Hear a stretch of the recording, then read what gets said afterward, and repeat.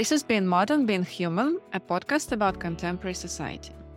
My guest today is Gerald Everett Jones, an award-winning writer and a host of Get Published Radio. His latest novel, Meek and Moira and Bread, is a romantic comedy set behind the scenes of showbiz, especially pop music. In this episode, we will talk about how show business affects lives, how it affects the lives of those who are inside it. Thank you very much for joining me, Gerald. Let's begin. Thank you for having me on. And I should mention that I'm on the beautiful left coast of America here on the Pacific Ocean, Hollywood adjacent, if you will. And yes, I do have some background in inside show business, if you will. I co-authored a series of nonfiction books on digital film production back in the early days of HD. And I, like most writers in town, I have a closet full of scripts that have made the rounds, as they say. So yeah, successful books, but as a screenwriter, no. Right, that's interesting. I was going to ask you, as you mentioned, you have some experience, at least observing this field, but what kind of research did you do and how did you imagine your characters? I have been behind the camera. I have schlepped and focused and, and coached and even I had a long lesson in stunt fighting for one film. But in terms of research for this one and setting it in the arena of pop music, my initial inspiration actually was late one night. I'm very fond of Hollywood romantic comedies, especially the pre-code movies, Lubitsch and some of those.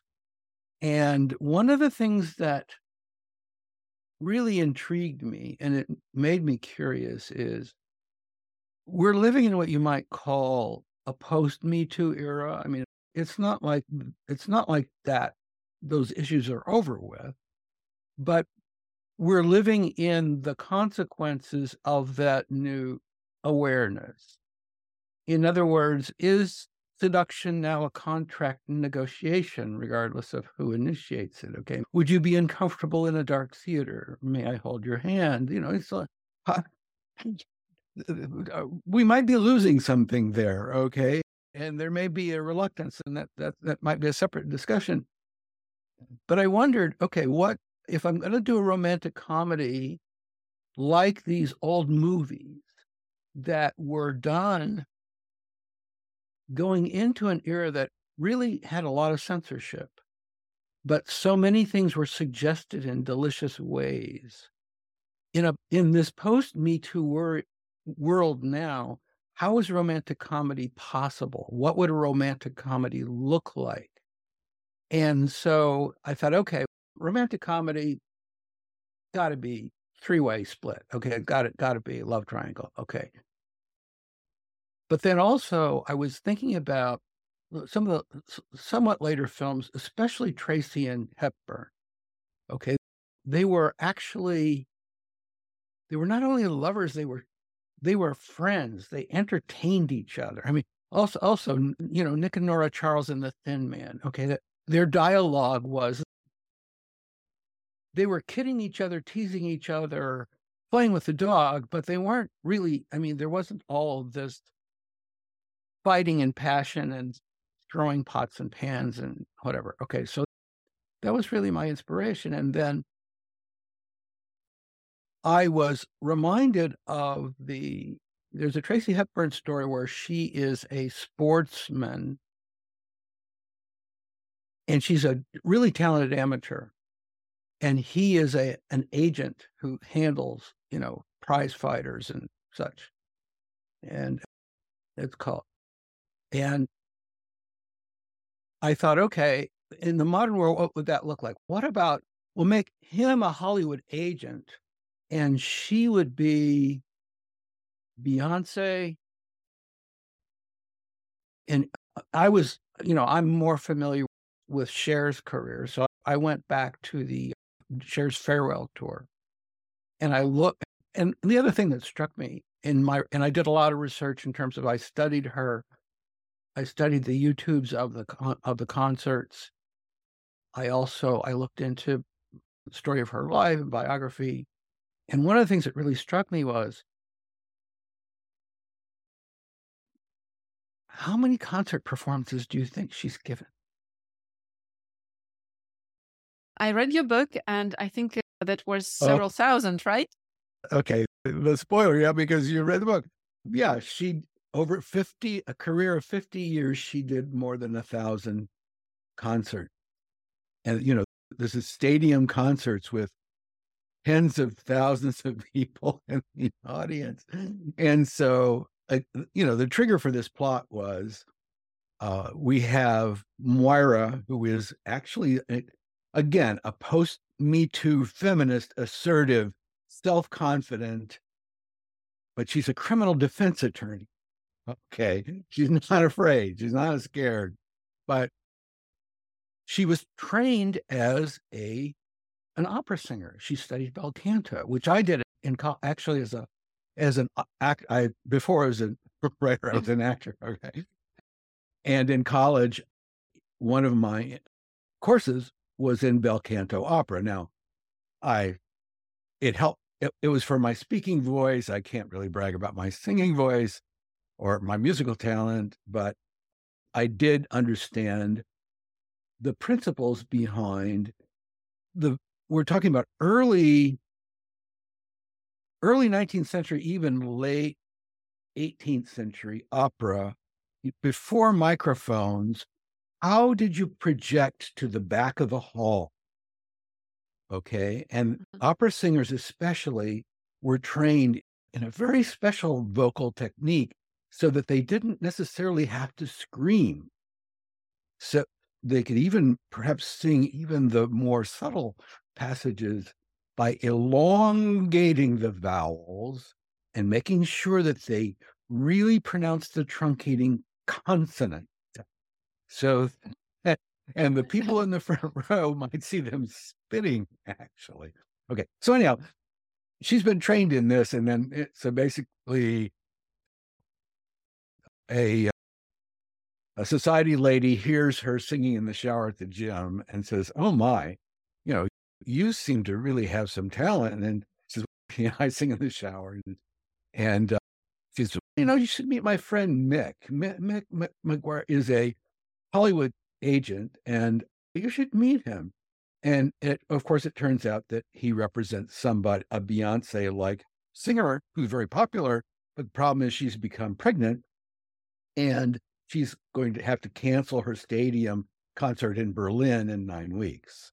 So Mick rolls the dice here, and it's like, actually, just to avoid the agency getting sued, which I actually knew a Hollywood producer who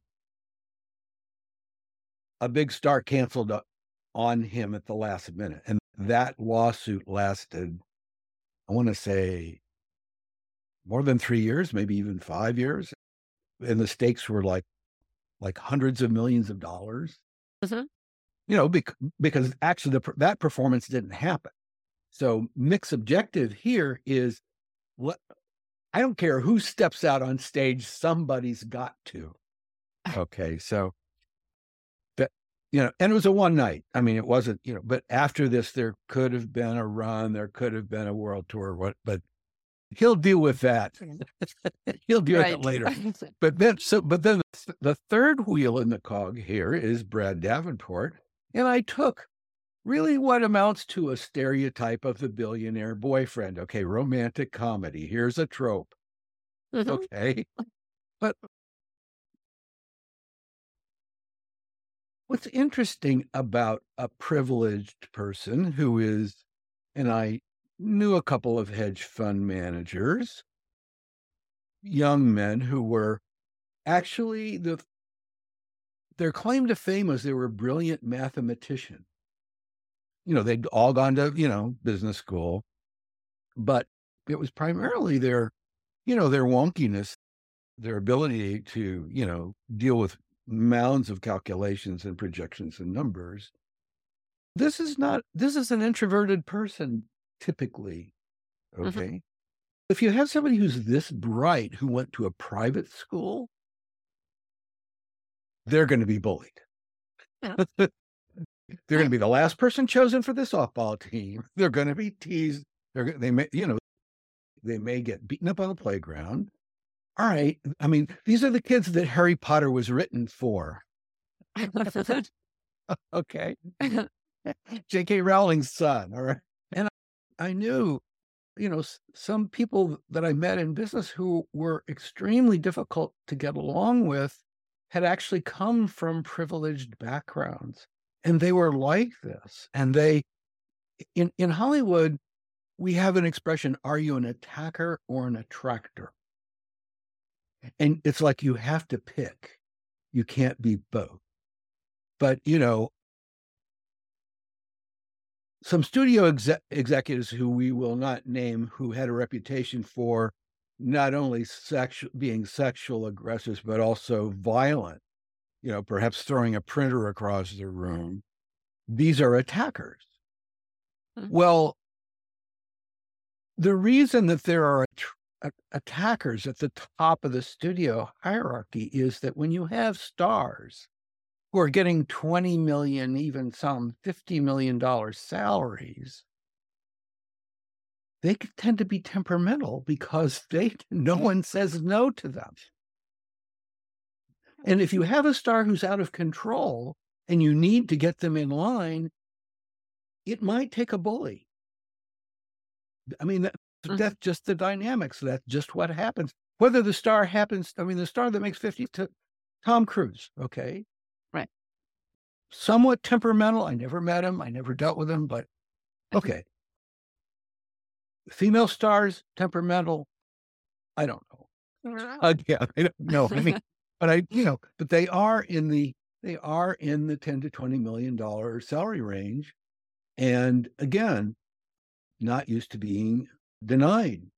And so, but attractors, a much rarer breed and much more difficult to handle. These tend to be independent filmmakers because if you have money behind you, you can be an attacker because you can threaten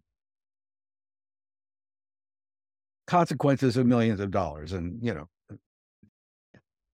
publicity campaigns that you will withhold. And leaks you will make to the press. You'll call Rupert, So, but an attractor is someone who is so talented and has such a reputation for being an attractor that talented people in the business will work and take a pay cut to work for them. And they will work consistently for them. And you will see in their movies the same bunch of talented folks, same cinematographer, same set decorator, same editor always. Okay. So we've got Woody Allen, even though in his personal life, he may not be all that exemplary at times, but he is known as someone on the set who is an extremely sensitive director. Okay. Paul Newman, as a person, as an actor, he would go to Hollywood parties, he and Joanne Woodward, and she would knit and he would drink Coca-Cola. Okay. And they were just not in the Hollywood mold. They were known to be relatively resident in terms of publicity. Okay. But a surprising one, Clint Eastwood, not in his younger years. His younger years, multiple wives, girlfriends, multiple children but he's done right by the children though. Allison Eastwood is cast in many movies, but in his later years, in his crusty years, if you will, Clint is known to be an extremely sensitive and creative, insightful director. And he will, again, the reputation, I've met him once. I did speak with him once, but he is known for hiring actors who he respects and he knows respect him and who he gives absolutely minimal direction to. And a real contrast, and this would be a technical contrast, not so much a not so much sympathetic contrast would be with somebody like Spielberg. Okay. Steven Spielberg is known to storyboard every shot. He wants it exactly the way he sees it in his mind. He and Hitchcock are supposedly similar in this way. And Spielberg is known for, he will do 30 takes to get it exactly the way. Now, his critics will say he's wrung all the passion out of the scene by the time he does that. But Mr. Eastwood is known for putting his actors in front of the camera. He will have a brief run through. He will, as directors must, to check the lighting, check the focus, check the framing, make sure that the actors at least know what they're supposed to say. And then one take, and Clint doesn't say cut. That's what they tell me. He walks away from the camera and mumbles, "We're done." That's funny. So this is trust. It's like, okay, the editor's going to see where to, here's another guideline from Hollywood, okay, in terms of storytelling, what writers should do, and editing. What Hollywood film editors should do is think of it as a Hollywood party. Enter late and leave early. So jump in the action as it's already happening. Don't give me the old Hollywood establishing shot of the front of the building and the character walking in and whatever. No, it's a contentious meeting at the Hollywood agency. We're in the conference room and we're right in the middle of the meeting, and we're joining the argument in progress. Okay. And we're also going to, when we leave, we're not going to watch that character put down the phone or walk out the door, or we're going to resist the temptation to tie it off, because we want the momentum going into the next scene. We want that cliffhanger. And again, and another one, but this comes from the world of mystery novels, is Dan Brown says, and I always thought of Dan Brown as somebody who was good at painting his characters into a corner. He'd get them in a locked room and the water's rising, and it's a life threat. And when I took his master class, I thought, he's going to tell me how to write these cliffhangers, action, which I don't know a lot about. And his advice was surprising. He said, make promises to the reader, continue early and often. That's the secret to the cliffhanger. And I thought, really? What does he mean by that? And he said, the promise is simply, you're at the end of the chapter. If you turn the page, you'll find the answer to the question. And so every time I'm creating a dilemma, a question, an issue, something that needs to be resolved, that is a promise I'm making to the reader. That is something I've got to deliver. And it was Chekhov who said, I think, if you introduce a gun in the second act, you'd better fire it in the third act. So yes, make promises. And so then that also leads me to the process of writing, whether it's romantic comedy or mystery or whatever. When I wrote nonfiction books like these instructional filmmaking texts, I was writing to an outline. I was usually working with an editor. If I abandoned the outline, I had to say the reason why and get approval. When I write fiction, I'm not sure whether this was true from the outset, because in some cases I was adapting movie scripts that hadn't gotten sold.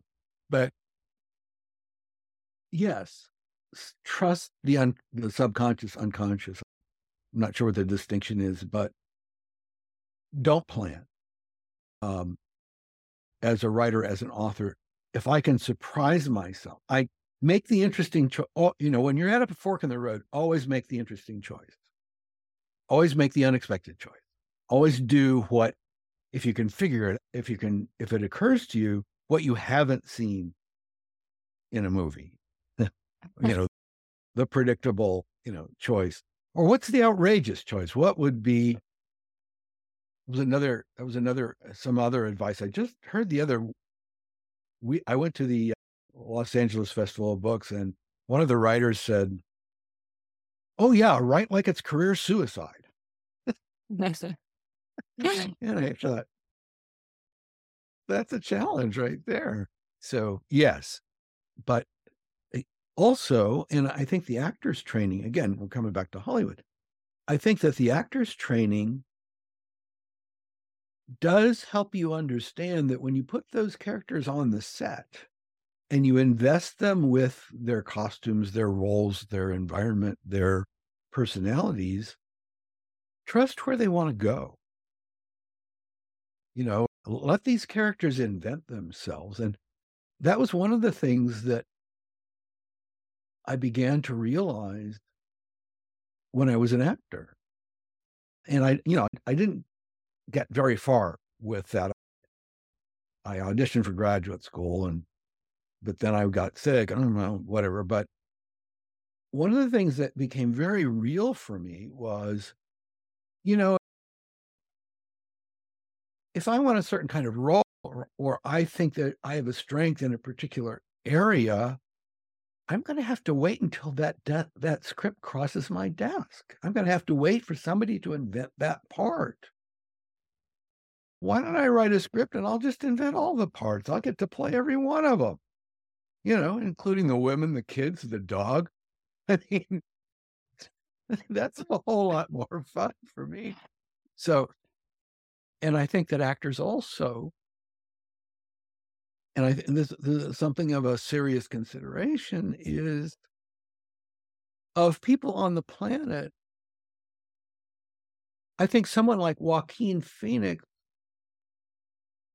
for the Joker, he's got to go into the depths of his personality and find those emotions, find that character. I mean, okay, you can talk about method acting and, the difference between him and Gielgud and, all like that. But you really do have to find that part of yourself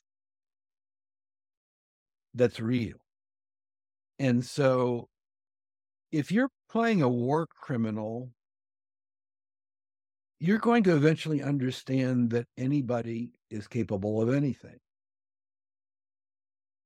And, if we say history is written by the victors, how much of granted, it was great that the war criminals got defeated, but how much of their motivations do we truly understand? So, I mean, that's a more, Moira, the criminal defense attorney, would understand that. It's like, I know this guy's guilty, but he needs a fair trial and somebody has to represent him. I think that's how Mick had the confidence to know that he could make this gamble and, put her out on the, Mercedes-Benz auditorium in Berlin with 18,000 people. And, she'll have rehearsal. Yeah, that was interesting to hear how you explained all these dynamics between the characters and these parallels with the real world. Now I would like to talk about some things that attracted my attention in the book, and specifically this storyline of building a public persona for Moira and for any superstar we can imagine. As you describe it, and I think the reality is that the public persona is always different from the real person because it's a constructed thing. Do you think it's inevitable? And where is the balance between authenticity and construction? Because if you are too artificial, you just want to attract people, they will feel that false emotion, that false behavior. What do you think about it? I do agree that it's inevitable. And the reason is that at its basis, Hollywood is a business. It's always been a business. In the silent film era, there was the aspect of art, but, the people who founded the studios were garment executives from New York City. That's the reason why they call scripts material. Okay. And a star's persona is a brand. And that is how agents, managers, and even filmmakers are trained, conditioned, adopt the mindset. That is how they approach building the character. You're building a brand. You're, by a style of, the Met Gala, the style of dress. Okay. Is that guy going in in a tuxedo or in, a trans cutaway dress? I mean, now so much more is possible than before. But I mean, again, that person's street persona, that, if you met that person in a coffee shop, a classic example is comedian Art Carney from back in the 1950s, early TV movies. He and Jackie Gleason, I mean, some of those comedy routines, where he was just upstairs, the clueless upstairs neighbor, the frumferer. That's a technical term, frumfering, something that actors do and they can't think of what to say. Art Carney was famous for that. He was brilliant. He was a brilliant comedian. He got on the Tonight Show one night with Johnny Carson. He had nothing to say because he had no script. He was a rather, we can go back to Eastwood. I'm using male examples here, but, in the early days, Clint Eastwood was a piano player at the bar where his mother worked. I'm not sure what profession she was in, but he then went to Hollywood as a stuntman. He worked as a stuntman at Universal Studios, and he got a few small parts, but it wasn't until Italian director Sergio Leone came along and said, you look like a star. Why don't you come over to Spain and shoot these Westerns, and, we'll build it around you. And characters around him, some of the characters didn't even speak English or speaking Italian, Spanish, and they dubbed the spaghetti Westerns. And then when he came back to Hollywood, he was an international star, as Charles Bronson became an international star for revenge movies. So, I think if you'd met Bronson, he would have been much more mild-mannered than, in his movies, he was someone who had to be aroused to anger. He was supposed to be someone who really disliked violence, but he, in the first reel, a member of his family would be killed brutally. And so he would spend the rest of the movie stalking down the guys who did it. And then in the end, the audience would feel he was justified doing the same bloody horror to that person and worse. You see how that equation works. And the same was true of women for a long time in Hollywood, especially during World War II, when movies were made more for women because they were the ones in the theaters. They either had jobs, domestic jobs, or, there were much fewer men around, and the women's were very oriented toward women. The movie would be about a fallen woman. The movie, and operas are like this too, but someone who makes a bad choice or is in a difficult circumstance or has to fight her way from the bottom, but slides into disrepute. But at the end of the movie, she's either got to reform herself or she's got to be punished. So before she leaves the theater, she has to know that, being a prostitute's probably a bad idea, or, or having a child out of wedlock, probably probably going to make you unhappy.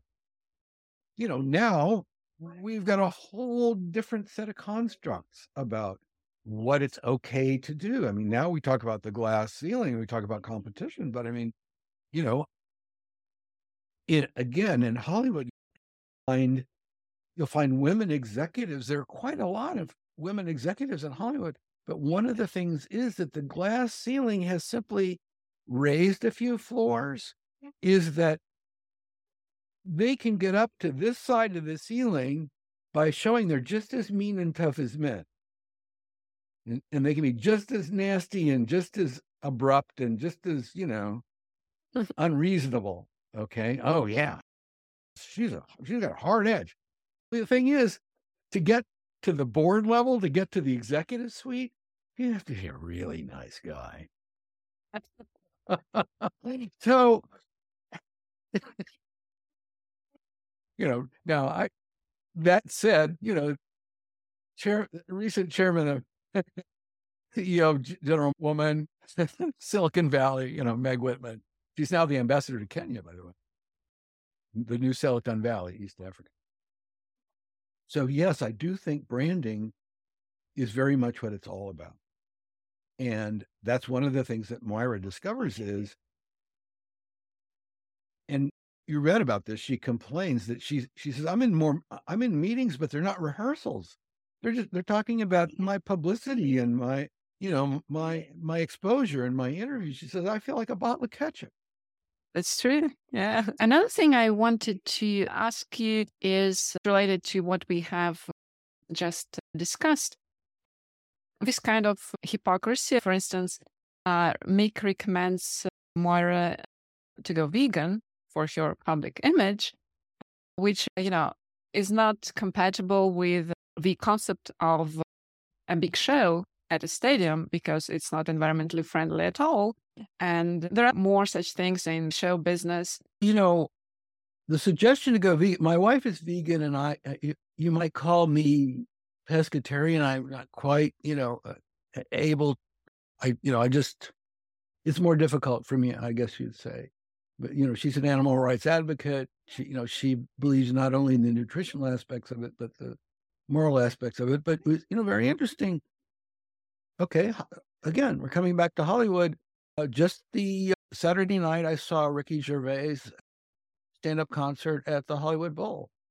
And he is someone who's notorious for his, as Don Rickles was back in the day, insults, politically incorrect, outrageous.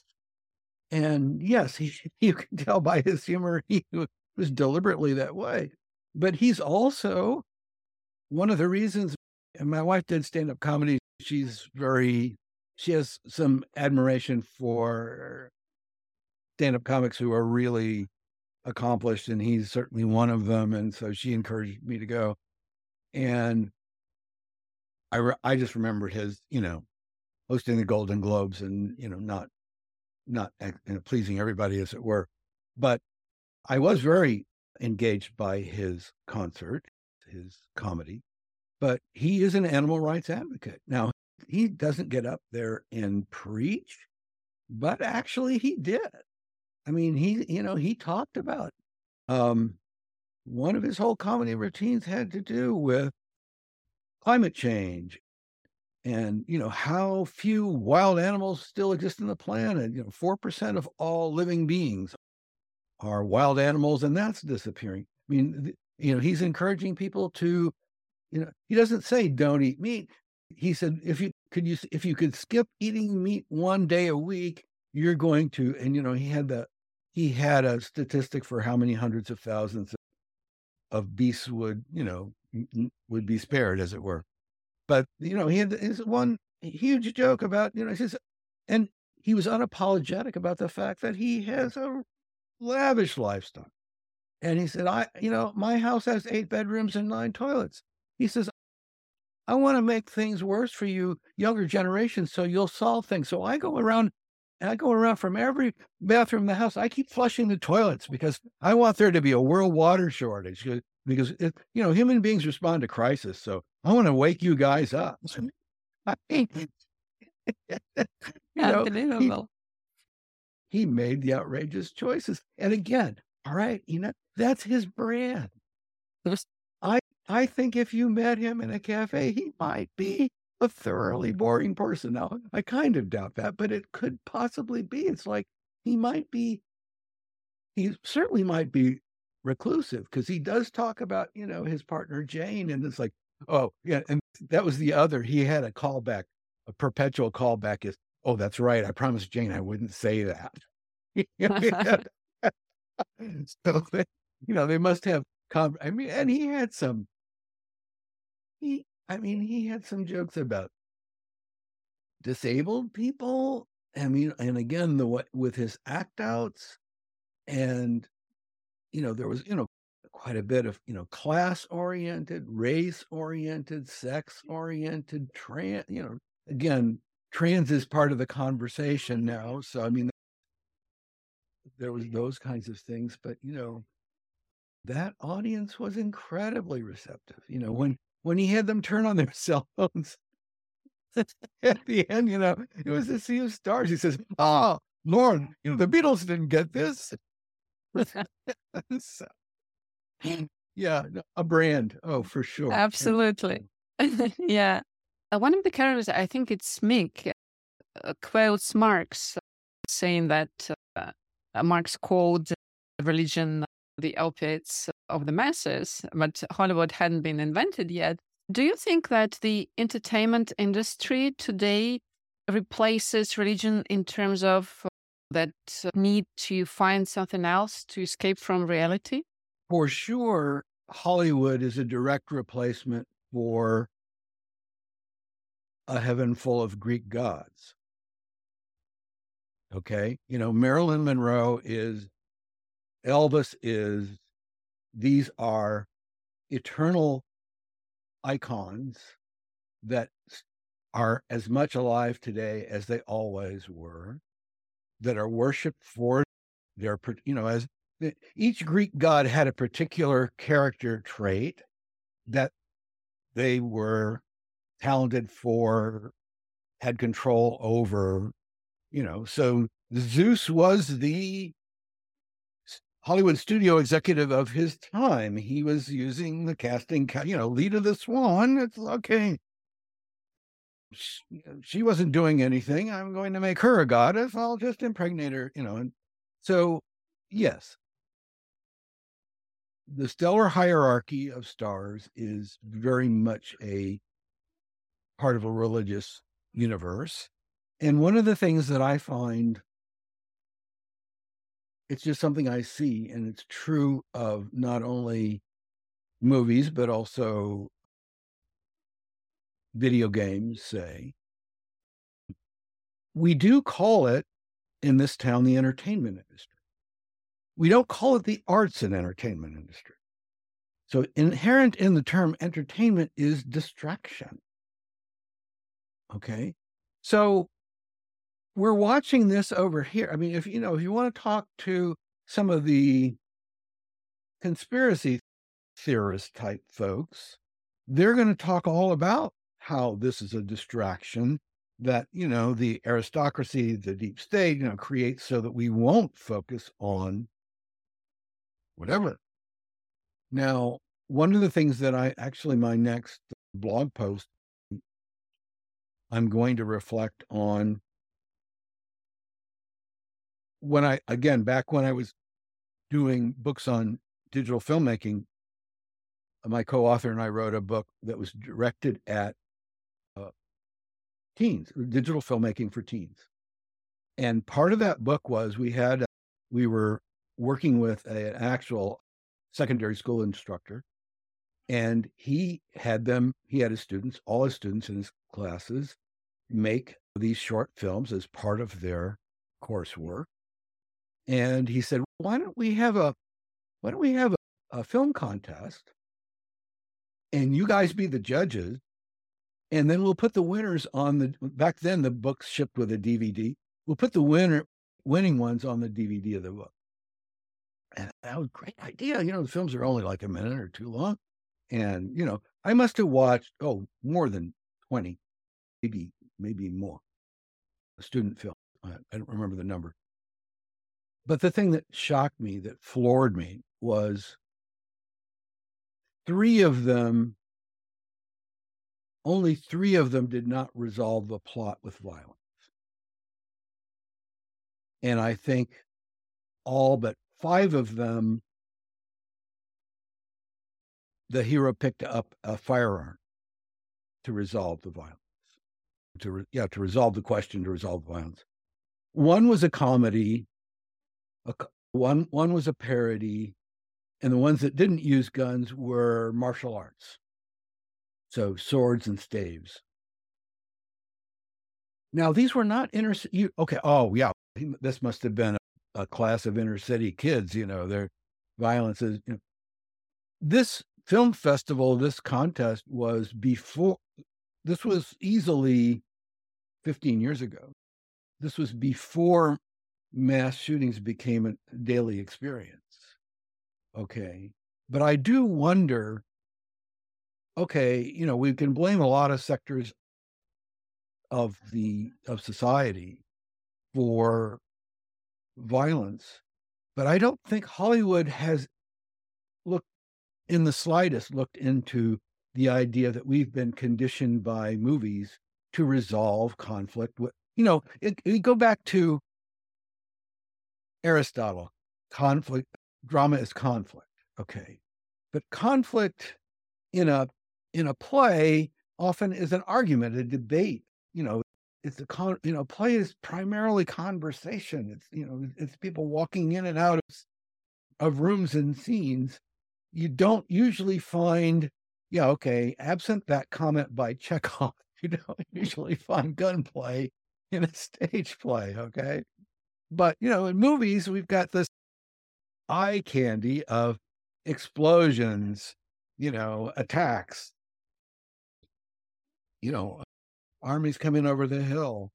And we are conditioned that this is the way humans resolve their differences.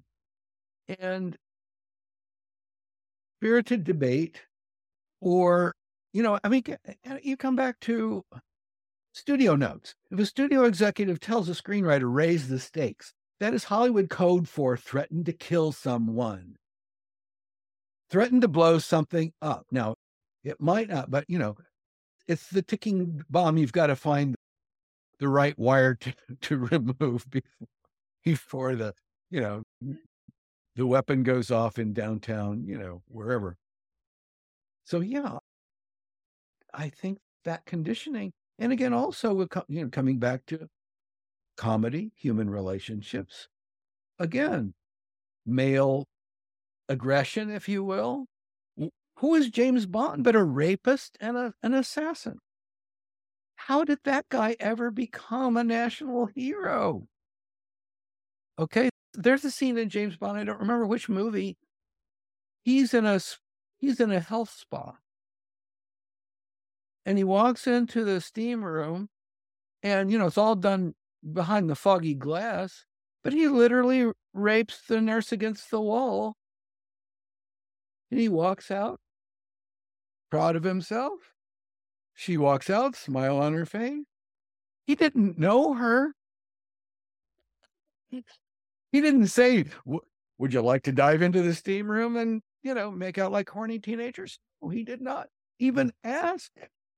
Now, granted, the verbal ask is not only awkward, difficult to say, and among, maybe you could do it by text. You say, want to go in the closet? Get away from the folks at the party? Want to go outside? So, yeah, I mean, communication not only is difficult, always has been. That's the crux of storytelling, isn't it? We talk about, Jane Austen, the marriage plot novel, The Victorian Dilemma, is, if he could tell her he loves her, that would be the end of the story. Right. And, the whole plot is the rich guy going to propose to her so she doesn't have to either become a prostitute or a nun? Again, also, hypocrisy. The success of 50 Shades of Grey, which I humbly would suggest is a recycled story of O, which is a recycled Marquis de Sade. And the thing that stuns me is so many of my feminist friends thought that was a wonderful book. We're talking about nonstop abuse. Now, in that book, I read half of it before I just abandoned it. In that book, he actually talks her through the terms of the contract that she's going to have to willingly sign so that he can do unspeakable things to her. So yes, there was a negotiation.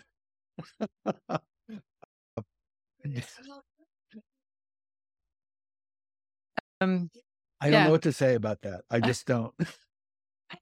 Yeah, actually, it's all about, literature and film now, and we're going to see other genres and art forms changing with the times and with the values that are prevalent. And it's interesting to see how, because our time is so fast paced and, before you could be reflecting on a phenomenon like 20 years after it happened. Now there is Me Too, and we're already talking about Me Too after post Me Too situation. And in a year, there will be something else. And so it's very, indicative of the society we are in. And I will say, in terms of media platforms changing and genres changing, one of the things that I find delightful actually is the prevalence not only of streaming, so that you've got the Hollywood movie in your home, but also the long form, the cable series or the limited series. I've said this before in interviews. When I've binge watched 8 episodes, 13 episodes, actually, I couldn't. There was a Turkish series, I think it was Blood, Money, Love, 150 episodes. So my wife and I watched it during COVID, not all at once, of course, but when I have finished watching a series like that, I miss the characters.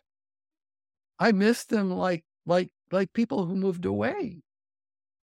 I never put down, I mean, I want to read the sequel if it's a series, but I never walked out of a feature film and said, I just don't know what I'm going to do tomorrow. I don't know. Where did she go? And I think that character development and getting on the inside of characters and getting to their more complex motivations and their richer relationships with other characters is much more possible in an extended series. And that's something that exists in the novel, often exists in the novel, that really the feature film is the condensed version. You get the conversations wrung out and, you're seeing action, and that goes back to the Hollywood agent, show, don't tell. Well, yeah, okay. That's true for the movie, but, if you told novelists not to tell their books would be half as long. So, and if you're covering a span of time, you have to tell, so anyhow. Yeah, I think that our culture, my first series of romantic comedies came out. The first book, My Inflatable Friend, okay, silly title, came out in 2009. That was the year the iPhone was introduced. There's no use of texting in that story. Okay. And so it may seem hopelessly dated. I actually wrote a preface and said, I hope you find this entertaining because it's about a bygone era. If it's a good story, I think people will definitely like it anyway. And again, not necessarily, the title may appeal to prurient interests, but it's about a car hop who tries to make his girlfriend jealous by driving a life-size doll dressed like a famous movie star around Hollywood in a convertible. Okay, so the paparazzi getting pictures of the couple driving by, and then the paparazzi go to the real star and say, "Is this your new boy toy?" And she says, "Sure." Why does she? What's she covering up? How is this going to change his life? Which it does. Yeah. So both of those, but see, both of those characters have a brand that they have a stake in defending, and neither of those brands have anything to do with their private personal lives.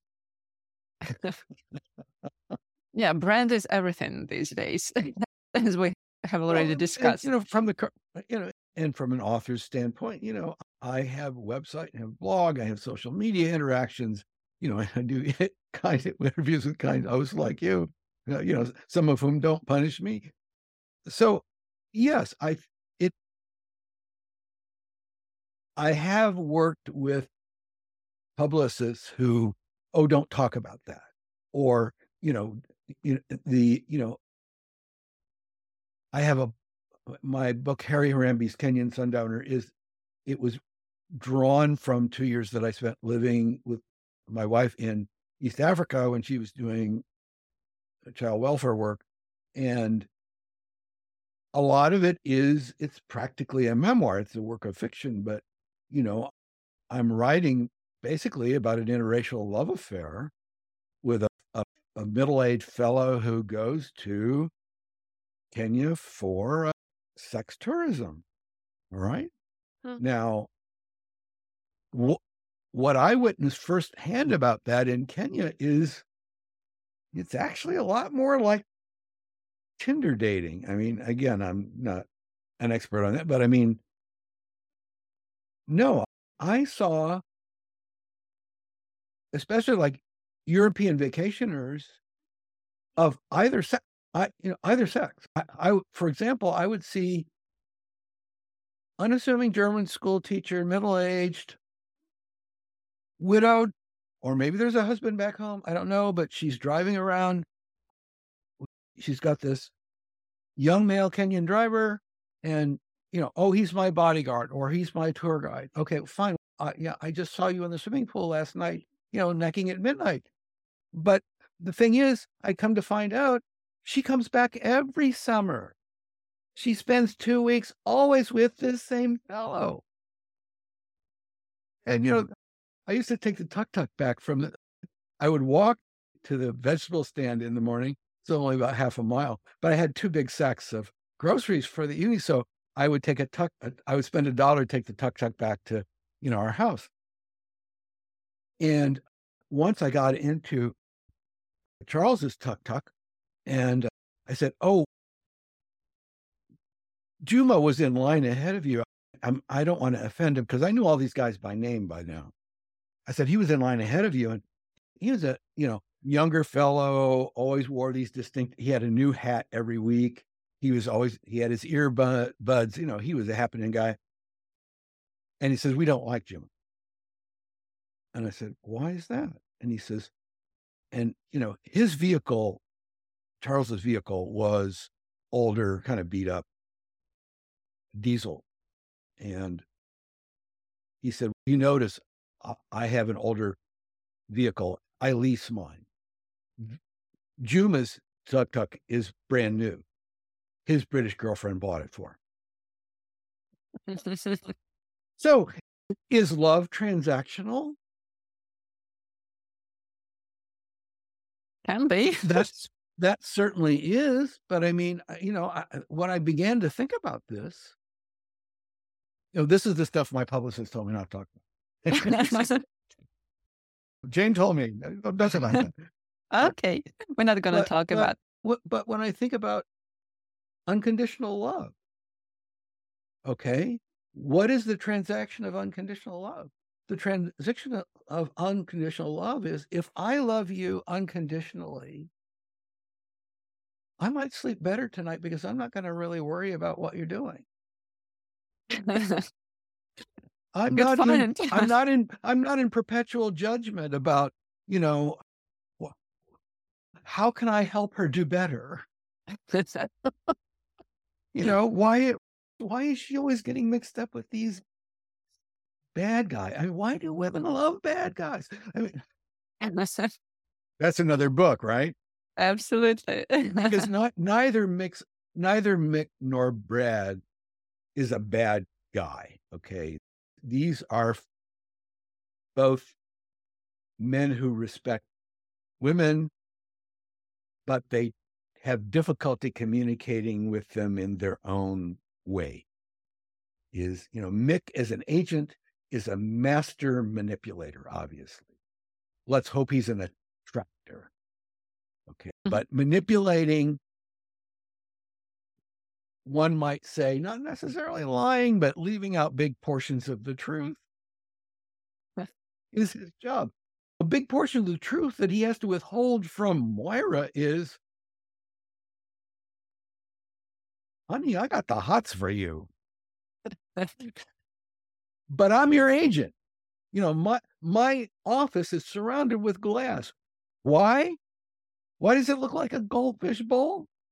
So people can see in. So I can't put the moves on you. I dare not so much as hug you in my office, okay? Everyone will see. They're supposed to, okay? And also, I'm supposed to have your best interests at heart. I know you've got this boyfriend, Brad. It seems to me I don't really, if you have a relationship, maybe we'll leak it to the reporter that we could make hay out of this. Or maybe we'll pretend that you've got something else going with this boy toy over here that we're trying to build his career. But my concern with you and Brad is I'm not sure Brad wants you to be in this business. Maybe Brad just wants you on his arm when he goes to the Met Gala. Maybe he just wants, to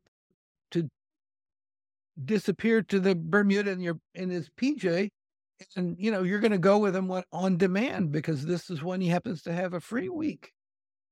Okay, and show up on this fellow's yacht. I studied super yachts. This, the oligarch super yacht. Yes, the famous 250-foot super yacht. Do you know? And there's a scene set on it. Do you know that international law says that a yacht of any size, and 250 feet is about I won't say as big as they get, but that's pretty darn big, can't have a crew of more than 12, no matter the size. Or no, wait, sorry. Can't have more than 12 passengers. But the crew is unlimited. The crew can be any size. So you've got 12 aristos cruising around the South China Sea for a couple of weeks, and it's the old Las Vegas. What happens on the boat stays on the boat. You get these celebrities, who happen to know each other. There's a crew of 20. You can't put a coffee cup down. It won't hit the table. It'll go to the kitchen. You can't say, oh, I wish I'd brought a wrap. Here it is. Yeah, I remember that scene. I left my sunglasses downstairs. Okay. This is a world that people, it was the last episode of the second season of Succession. And that was set on a super yacht. And, you go into the main deck and there's the grand piano and the wet bar. And it was like, whoa, this is just like the floating Ritz Hotel. I mean, I can understand being on a sailing ship, the spume in your face and, and you'll huddle when the seas get rough, you'll have a few drinks, below decks. But, on this thing, it's like, who knows you're at sea? how much bridge can you play? I just,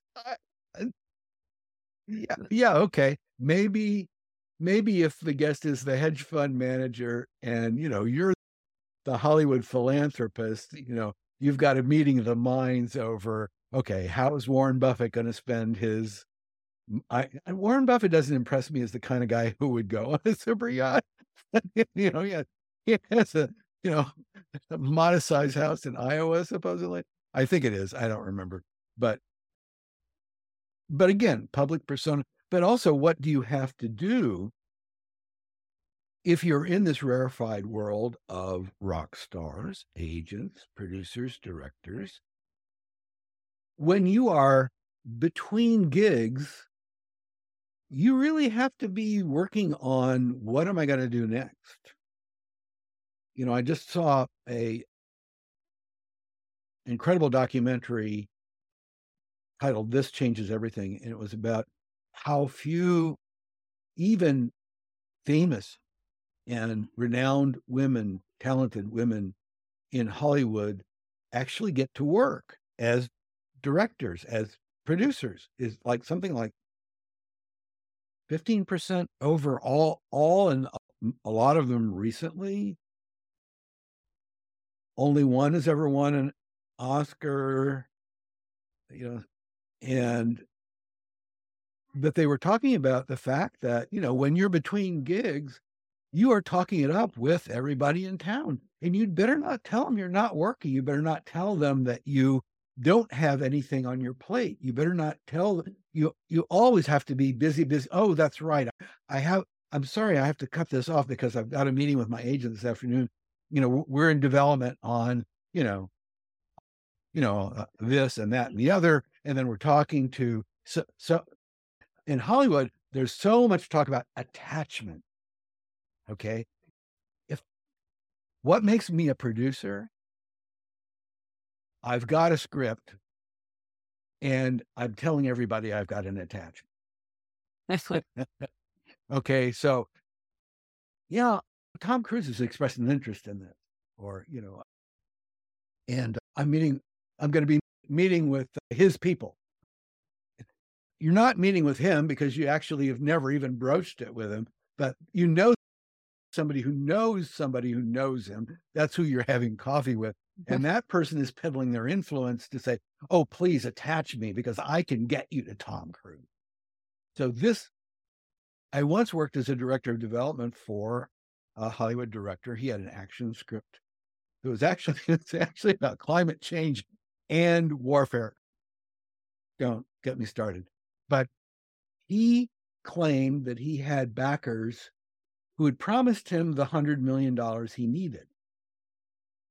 Okay, because it was a big budget movie, a big action movie. But their contingency was he had to have 100,000 of what they call first in money. Okay, $100,000 is you have a bank escrow account that nobody can touch. It's like a trust for the project. So it's project name or producer's name, bank account, and you've got 100,000 in cash in it. Right. No one wants to give you the first dollar. Okay. And there's a lot of producers who, really suck their breath in, and they borrowed 100,000 from mom and stuck it in the bank account. But yeah, at one point I wanted to get a Hollywood star interested in one of my projects.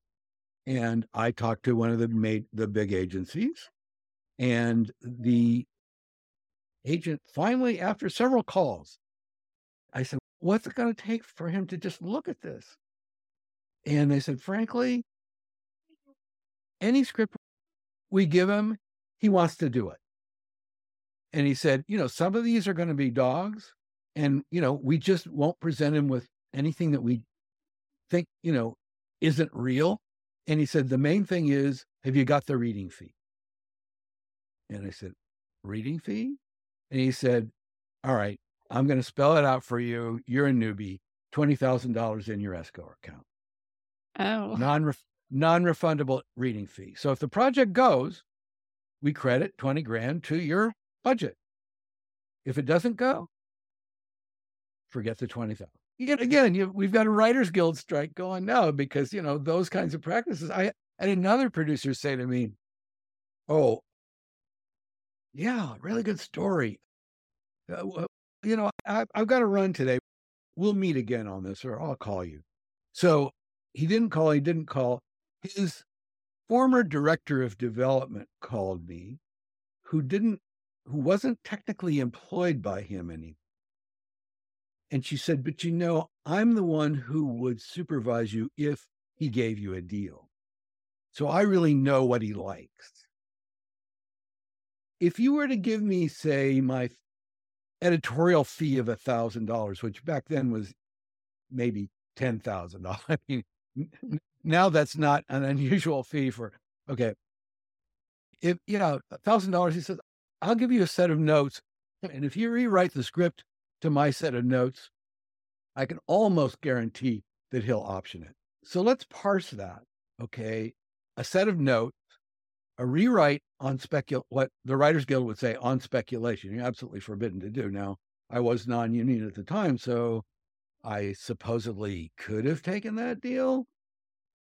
But again, if he options it, that means he gives me an amount of money, which could be $1. Sometimes for sometimes it's $10,000, but it could be $1. And, he's got the exclusive right to peddle that script around town for a year or two. So even then, of the hundred of scripts he's optioned, how many projects is he going to carry forward? Okay. If he attaches a star, okay. So he's got a letter from the star that says, if you get this financed, I will agree to be in your project. Okay. So this is the name star. Okay. If you get a star attachment, I guarantee you that star is going to ask him for a rewrite.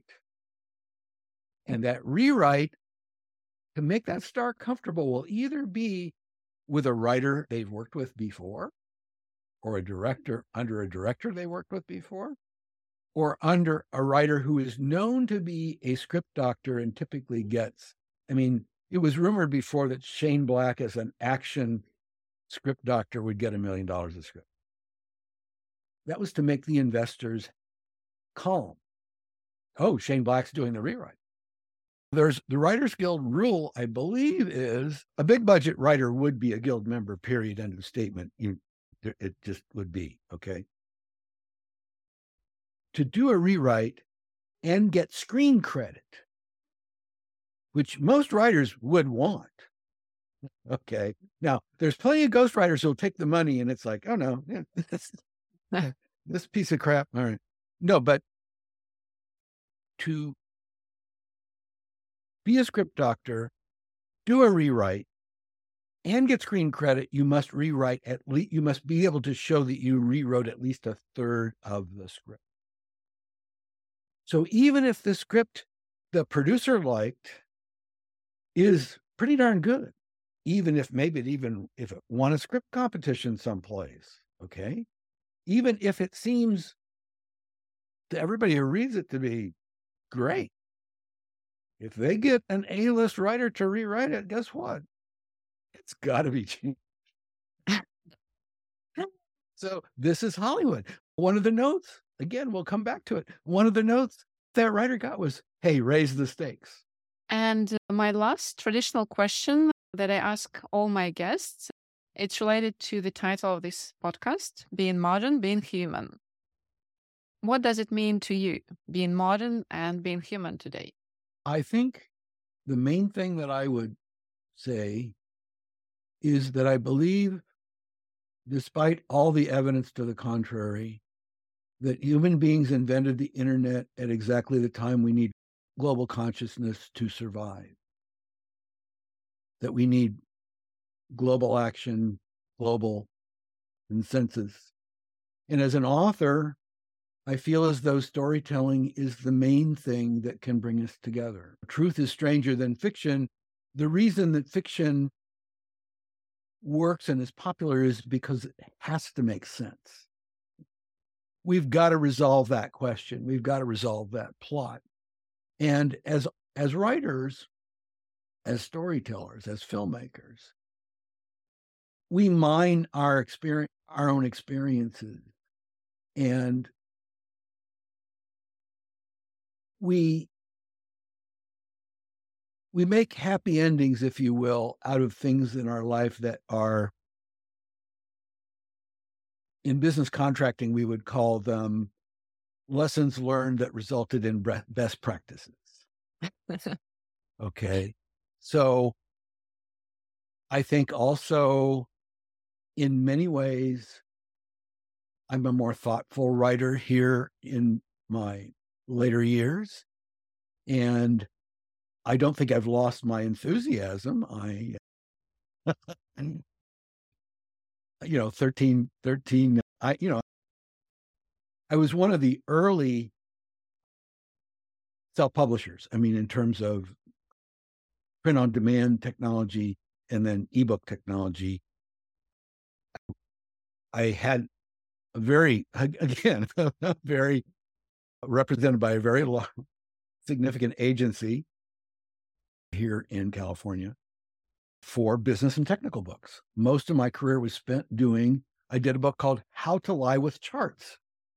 Okay, so if your politicians are fibbing to you, they may be reading my book. I don't know. It's taught at Georgetown. Okay, still is.